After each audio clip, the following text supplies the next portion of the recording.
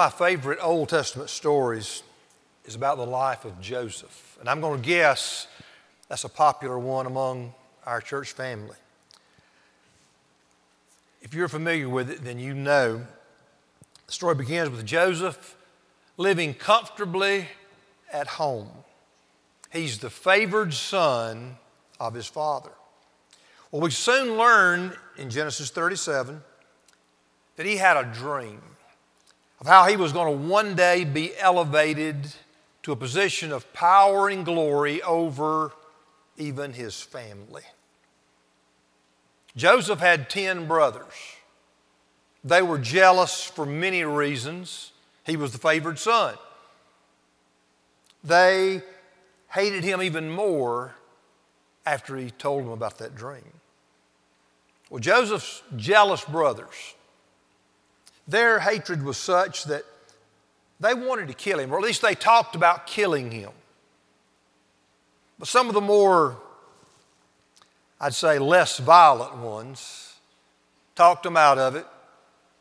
And they sort of, I guess you might say, to reach a compromise, they sold him into slavery in Egypt.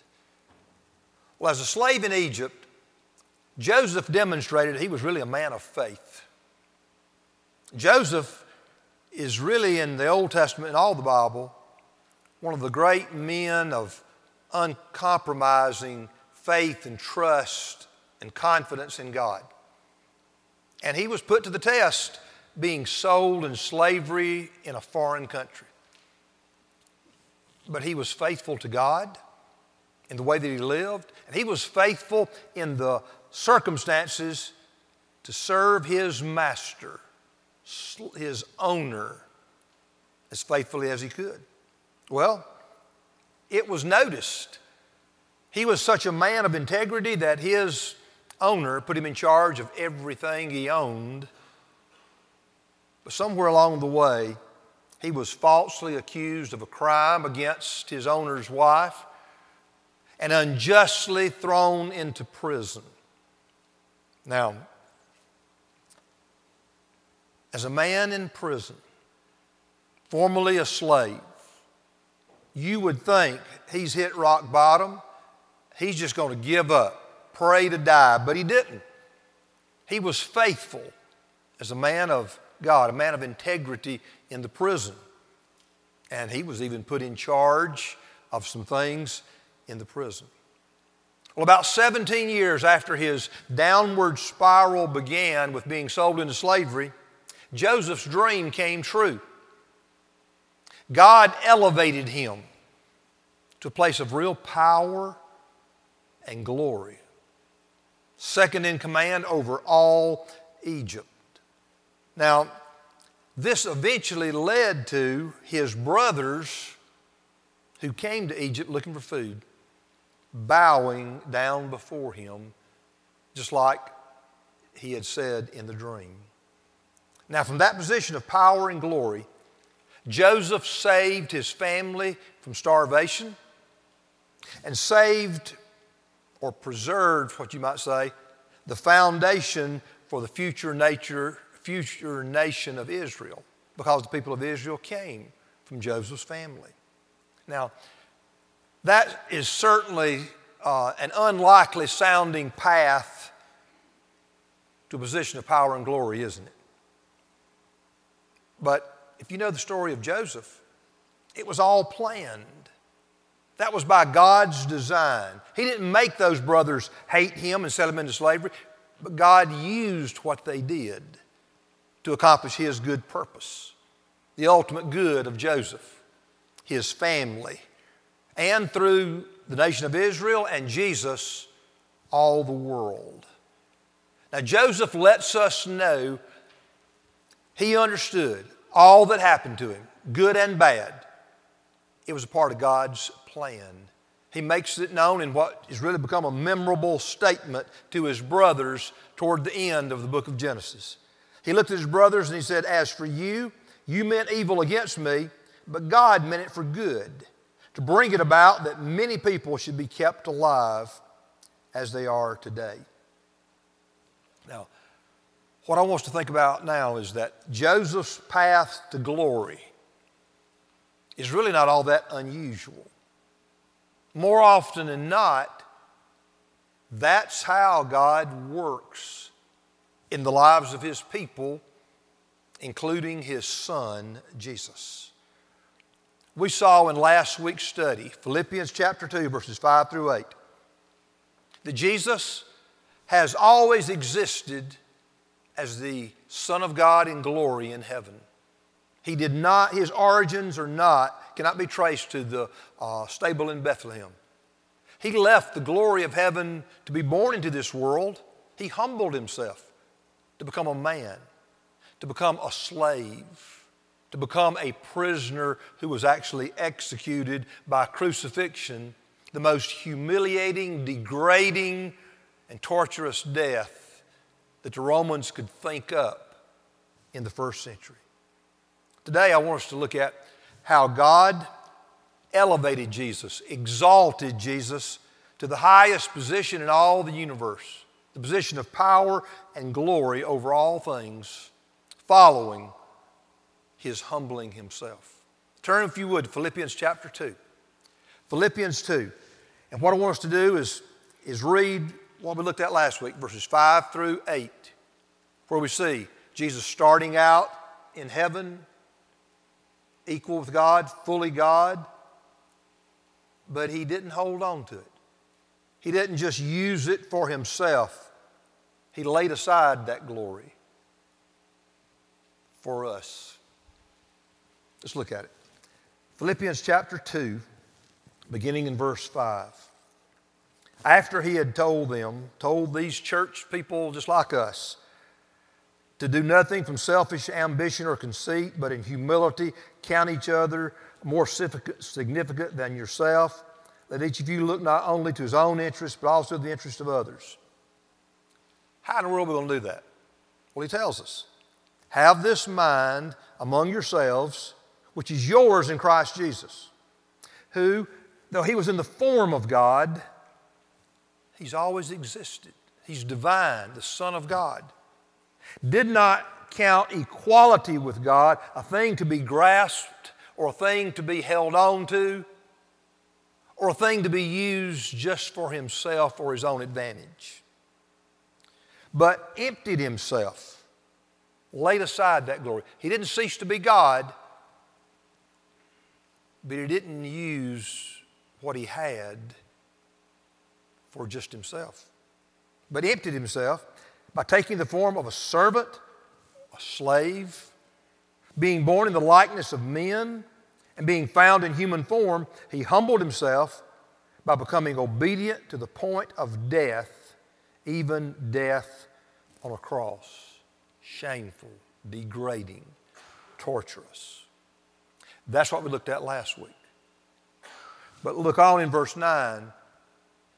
Therefore, as a result of Christ humbling Himself like He did, God has highly exalted Him and bestowed on Him the name that is above every name, so that the name of Jesus every knee should bow in heaven and on earth and under the earth, and every tongue confess that Jesus Christ is Lord, to the glory of God the Father. As we go through this passage, I want you to think, grasp hold of this idea. The path of Jesus, that was the path of Joseph. And it's the path of you and me as Christians. Paul wants us to see that. He wants us to see in this. So he's writing to a church. There's some problems with unity in the church. He's trying to help them to see, humble yourself, love one another, serve one another. Don't just look out for yourself. And he points to Jesus. Have this attitude. But then in verse 9, he's pointing out, if you humble yourself, one day God will make it worthwhile. For just as He raised up His Son, lifted Him from that lowly position, one day He will lift you up. The Bible makes it clear this is God's normal way. I want you to look at what is said in Romans 8, verses 16 and 17. Paul writes, "The Spirit himself bears witness with our spirit that we're children of God, and if children, then heirs. Heirs of God and fellow heirs with Christ, provided we suffer with him, in order that we may also be glorified with him." Now think about what he's saying there. He's talking about how God calls us to be sacrificially faithful, even suffer. But that's not the end of the story. There's a time coming, it may be in heaven only for most of us, but that'll be for eternity. But the time is coming when we, you and me, will be glorified with Jesus. Peter says it like this: "Humble yourselves, therefore, under the mighty hand of God, so that at the proper time he may exalt you." What we're going to look at this morning is not some isolated thought about Christians being honored, exalted, lifted up, elevated, blessed by God. It's found throughout the New Testament as an incentive to you and me. Live the Christian life as a faithful follower of Jesus, and it may cost you. You may suffer physically. You may not make all the money that you have the ability to make if you follow the path that God lays out for you. You may not be as popular as you would like to be and maybe could be if you took the wrong direction. The Christian life, regardless of what Joel Osteen and other positive thinkers say, the Christian life is not your best life now. Have to watch myself. The most utterly ridiculous book title by a Christian that I can think of. Everything that the Bible says is contrary to the idea this life in this world is our best life. The best is yet to come. And what we're looking at this morning is a guarantee that just as God raised Jesus up from his lowly position that he chose to serve God's purpose, he will raise us up one day. Let's do a quick review of what we looked at last week. Number one, we looked last week we need to look at Jesus as the ultimate model for what it means to be unselfish. He is the ultimate model. And it begins by developing an unselfish attitude. It all begins with our mind, our thinking, our attitude. If you haven't read it, look in this week's newsletter. A great article by Chuck Swindoll on the importance of attitude, the power of attitude, and the fact that we choose our attitude. Last week we looked also, number B, we must not hold tightly to all of our rights. And I emphasized last week, we're talking about we can't hold on to our rights as brothers and sisters living and working together in this church. We can't hold on to all of our rights at home and have a healthy family. We're not talking about never using your rights as an American citizen or at your company or in other settings. The Apostle Paul insisted upon his rights as a Roman citizen on several occasions recorded in the book of Acts to save himself from beatings, from imprisonment, and what would have been death. We don't have to give up all of our rights and just be a doormat to the world. That's not what this passage is talking about. That's not what Jesus did. But we are called to humble ourselves in this family of faith and serve one another. Don't think of anybody better than you. Don't think of yourself being better than anyone. And certainly not in the home. You know, I've talked about, we can't think of ourselves as kings and queens at home, but here's the thought. So I've had more feedback about that than anything. If you, as a husband, if you want to think of your wife and treat her like a queen, good for you. Ladies, you can't demand it, but husband, Love your wife as Jesus loved the church, Paul says. If you want to think of her as a queen, treat her that way. Ladies, if you want to think of your husband as a king and treat him like that, good for you. When I said that in the first service, I looked at Jesus, I looked at Lisa, and she said, just like that. She wasn't going to do it. It's a thought, but it's not going to happen.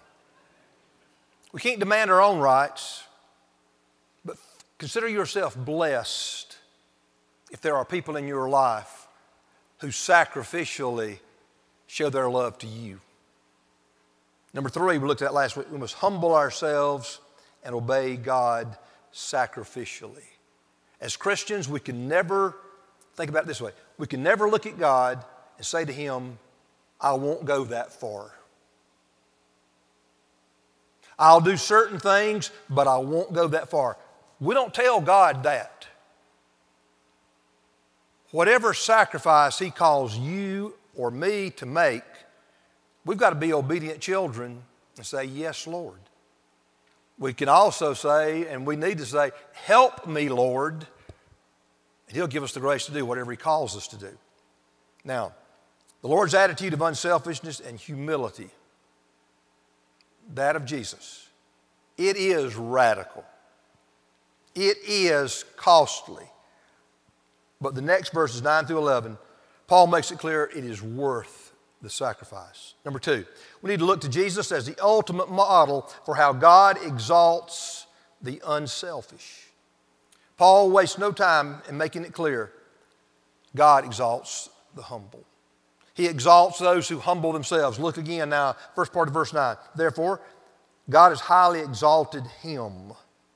I want you to think about what happened to Jesus after He was crucified and buried. Now think about it. Jesus died on the cross, paid the penalty for our sins. He cried out, it is finished. The penalty has been paid. The wrath of God has been fully satisfied. He was buried. First thing, He arose from the grave. God raised Him from the dead. We're very familiar with the idea of the resurrection. The New Testament teaching about the resurrection, that's what our faith is built upon. If there is no resurrection, there is no Christian faith. If there is no resurrection, we are absolute fools to be followers of Jesus, Paul said. So we don't need to really dwell on the resurrection. As Christians, we're convinced of that, surely. So let's look secondly. Jesus ascended into heaven after making numerous appearances to His disciples for 40 days following His resurrection. You can find that at the end of the Gospels, Matthew, Mark, and John, and at the first of Acts. Now I want you to notice what happened after Jesus had done whatever it is He needed to do with His disciples, teaching them, preparing them for what was going to happen. He ascended into heaven. Look at it. It's in Acts, the first chapter. And when He had said these things, as they were looking on, He was lifted up, and a cloud took Him out of their sight. And while they were gazing into heaven, He went. Behold, 2 men stood by them in white robes and said, Men of Galilee, why do you stand looking into the heaven? This Jesus who was taken up from you into heaven will come in the same way as you saw Him go into heaven. Jesus died, was buried. He arose. He was seen. 40 days. It was real. Then He ascended into heaven. He left this earth and vanished. He didn't go to a place like you could go on a rocket ship.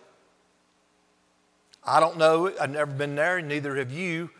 But it's sort of like He went behind a cloud. He entered another dimension of time or of no time. And then what happened next? After He disappeared, well, God exalted Him, elevated Him, raised Him, and seated Him at His right hand. What we've read in Philippians 2, 9 through 11 is all about what happened. Jesus was exalted, raised, elevated to this supreme place of power and authority and glory in heaven. But there's many passages like this in Acts 2:33 where it talks about how Jesus was therefore exalted to the right hand of God, the position of power and authority. Now I want you to think about what we're talking about. Here's the point. Jesus humbled himself to the point of submitting to death on the cross to fulfill God's eternal plan to save sinful people like you and me. Then God acts to raise Jesus from the dead, bring him back into heaven, place him in the most powerful, prominent, glorious position that exists, the right hand of God.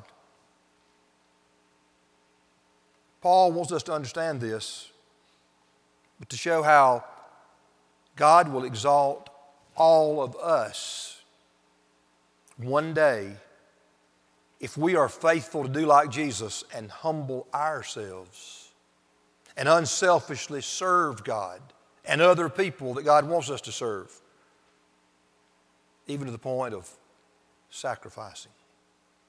Now, Jesus also assures us of this in a statement that you consider it's a warning and a comfort. Look at this.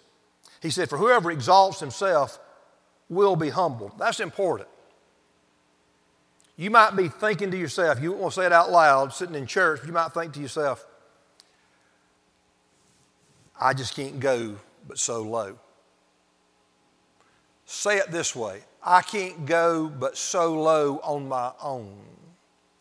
God has a way to humble us, put our face in the dirt if necessary. Jesus said, "For whoever exalts himself will be humbled, and whoever humbles himself will be exalted." See, this is just an idea, a promise, you might say. It's found throughout the New Testament. God exalts his humble people, and this principle, that's this idea we're talking about. Somebody described it like this: in God's economy, the way up is down. The way for Jesus, the way for him to be up in heaven, exalted, where every knee will bow and tongue confess that he's Lord. It happened by going into this world, humbling himself as a servant, slave, prisoner, being executed. We humble ourselves and God lifts us up. That's the way it works. Now, let's look at the next thing. God determines the extent of the exaltation. And here's where I want us to understand. What we're going to read now is unique, because Jesus is the unique Son of God. I don't want to carry this idea to any extreme, because the Bible doesn't. Certainly God will exalt us if we're faithful, as we've been looking at. But we will never be exalted like Jesus. None of us have ever started out like Jesus, the divine Son of God in heaven. None of us have truly humbled ourselves to the point that Jesus did. And none of us will never be raised to such a supreme place of honor and glory and power like Jesus. So don't think that for a minute. Let's look now at the unique exaltation of Jesus. Jesus received the name that is above every name. Look at it, verse 9. And bestowed on him the name that's above every name. Now, Paul doesn't say what that name is exactly. But it most likely, in all probability, in most every commentator I've ever read, the name is Lord. We can think that because the first time it's used in this section, and he's talking about Jesus, is in verse 11. After he is exalted, it says, and every tongue will confess that Jesus Christ is Lord. And also the name Lord here in this New Testament, it refers to God's most sacred name in the Old Testament, Yahweh, or Jehovah. And the idea is God the Father bestowed upon his obedient Son the highest, most holy name he could give, his own name. Here's what I want us to understand. When Jesus returns to this world one day, I might need to say it this way. The Bible is a supernatural book. The Christian faith is a supernatural faith. You know, we live our days 7 days a week, 24/7.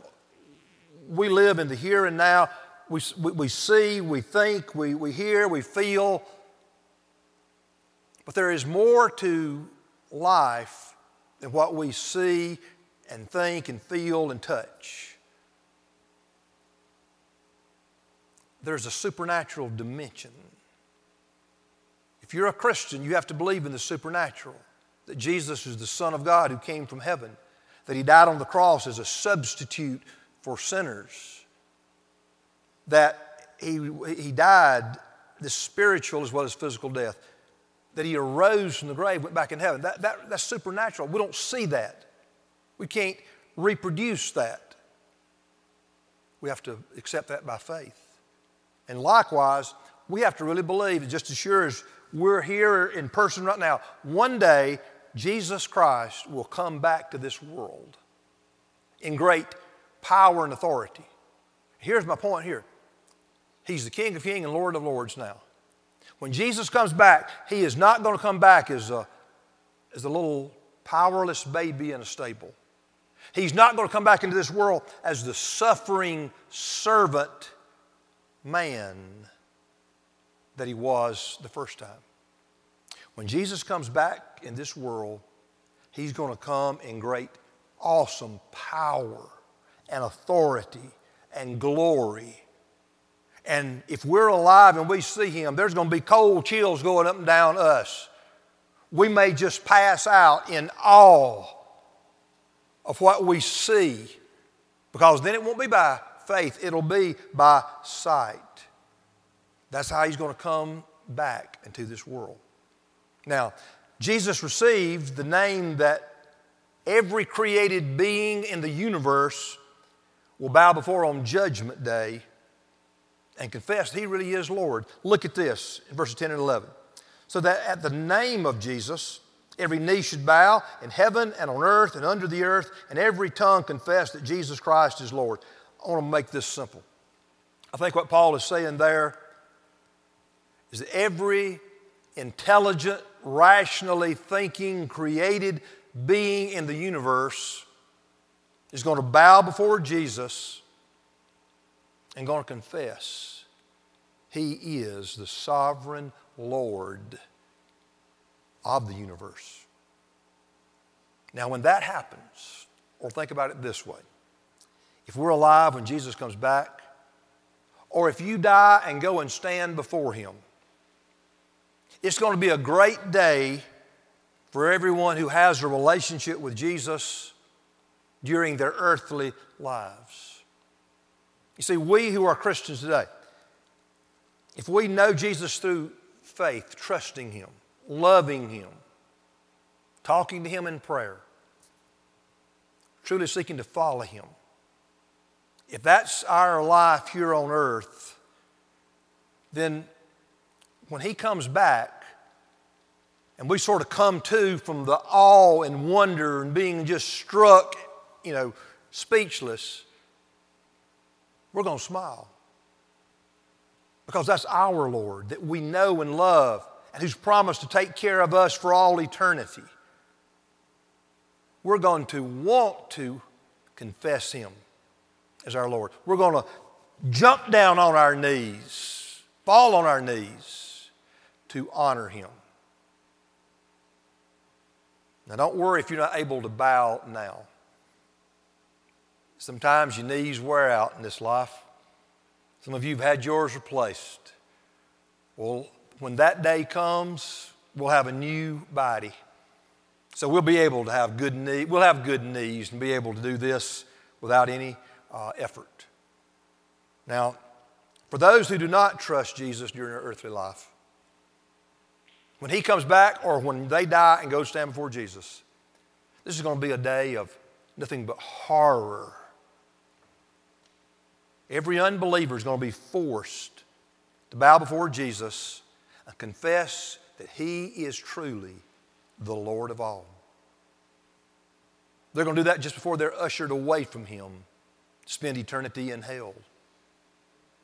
On that day when Jesus comes back, even the devil and all his demons are going to be forced to confess that Jesus Christ really is Lord before they wind up in the lake of fire. Let's let this all sink in. The day will come when everybody you know will know the truth, believe the truth that Jesus is the eternal Son of God. Everybody not only know that, but everyone will bow before Him. Everyone will confess that. As surely as I'm standing here and you're sitting there, that's going to happen one day. That's what the Bible teaches. We'll all be there. We'll probably be able to remember. We'll have perfect minds then. We'll be able to remember. We talked about this today. You'll be there. You'll see Jesus. You will bow and confess that He is the Lord of this universe. But let me ask you, will you do that willingly, wholeheartedly, enthusiastically, because you know Jesus is your Savior and Lord right now? Or, let's be real honest, just think, you know who you are, how you think, how you believe. Or, if you die today and stand before Him, or He comes back, will you actually be forced to bow before Him and confess Him? Because you never do that now. If Jesus is not your Lord, I want to encourage you, wake up now before it's eternally too late. If you're not already, truly, by faith, bowing before Him in true, humble submission, confessing Him as your Lord, your Savior, your friend that you love, that you want to be like, and just admit that to God. Admit that your faith is not, what you've been calling faith is not real. Humble yourself. Repent of your sin. Change your mind. Trust Jesus, that He paid the penalty for your sins when He died on the cross, and call upon Him to save you, forgive you, make you a child of God right now. It may be that right now, for the first time truly in your life, you need to do this and bow before Jesus as your Lord, your King. We need to all make sure that when we stand before Jesus on Judgment Day, our confession will be a willing one and a one of joy, and not a forced confession of regret. One final point, quickly. God receives the glory of exaltation. It's all to the glory of God the Father at the end of verse 11. It's important for us to understand that whatever glory we will receive, and we will one day, you and me as Christians, it is not God's payment for your good efforts, for your acts of service. Don't let that taint a correct view of what's going to happen on that day. We're going to see next week that our best desires and effort to serve God come as a result of God graciously working in us to motivate us. Look at this from Philippians 2:13. For it is God who works in you both to will and to work for His good pleasure. When God exalts us to a position of glory in heaven, or even to a place of prominence in this world, and God sometimes does that. Joseph, he didn't just get to a position of glory and honor in heaven. He received it on earth. Some people do. Most of us won't. Some will. But whether the glory we receive in heaven or even some in this world, we've always got to be quick to give all the glory to God, the praise, the credit for graciously working in us so that we might experience that glory, that honor. Now, last week and this week, we've looked at how Jesus is our model in two ways, verses 5 through 11. First, the Lord shows us how to live unselfishly and humbly. Do you have that attitude? Do you have the attitude to humble yourself, to be unselfish, to serve your brothers and sisters in Christ in this church, to serve the people you live with at home? And if you have that attitude, point out some of the signs of progress that you can see in your life that you are making as you relate to people in this church and at home. But if you don't see any signs of progress, ask God to help you to change your attitude now. And not only to change your attitude, but to start changing your behavior. Second thing, the Lord shows us that our Heavenly Father will more than make it worthwhile to sacrificially obey Him. Do you believe that? Do you believe it's worth the price? Some of you delayed working to get an education. You were a poor student. You just put on hold making money. Some of you have done other things in your life where you sacrificed, you waited because you anticipated the reward would be worthwhile. That's how we're to live our lives in this world, serving the Lord. Trusting that no matter what we do, no matter how much it may cost us, He really will make it worthwhile. Do you believe that? And does your life back it up? If it doesn't, if you know you're not a Christian, ask God to save you now. Or if you are a Christian but you think to yourself, in light of what we've been looking at in Philippians, I'm not really ready to see Jesus face to face. Admit that. Talk to the Lord about it. Confess your sin. Draw back close to Him.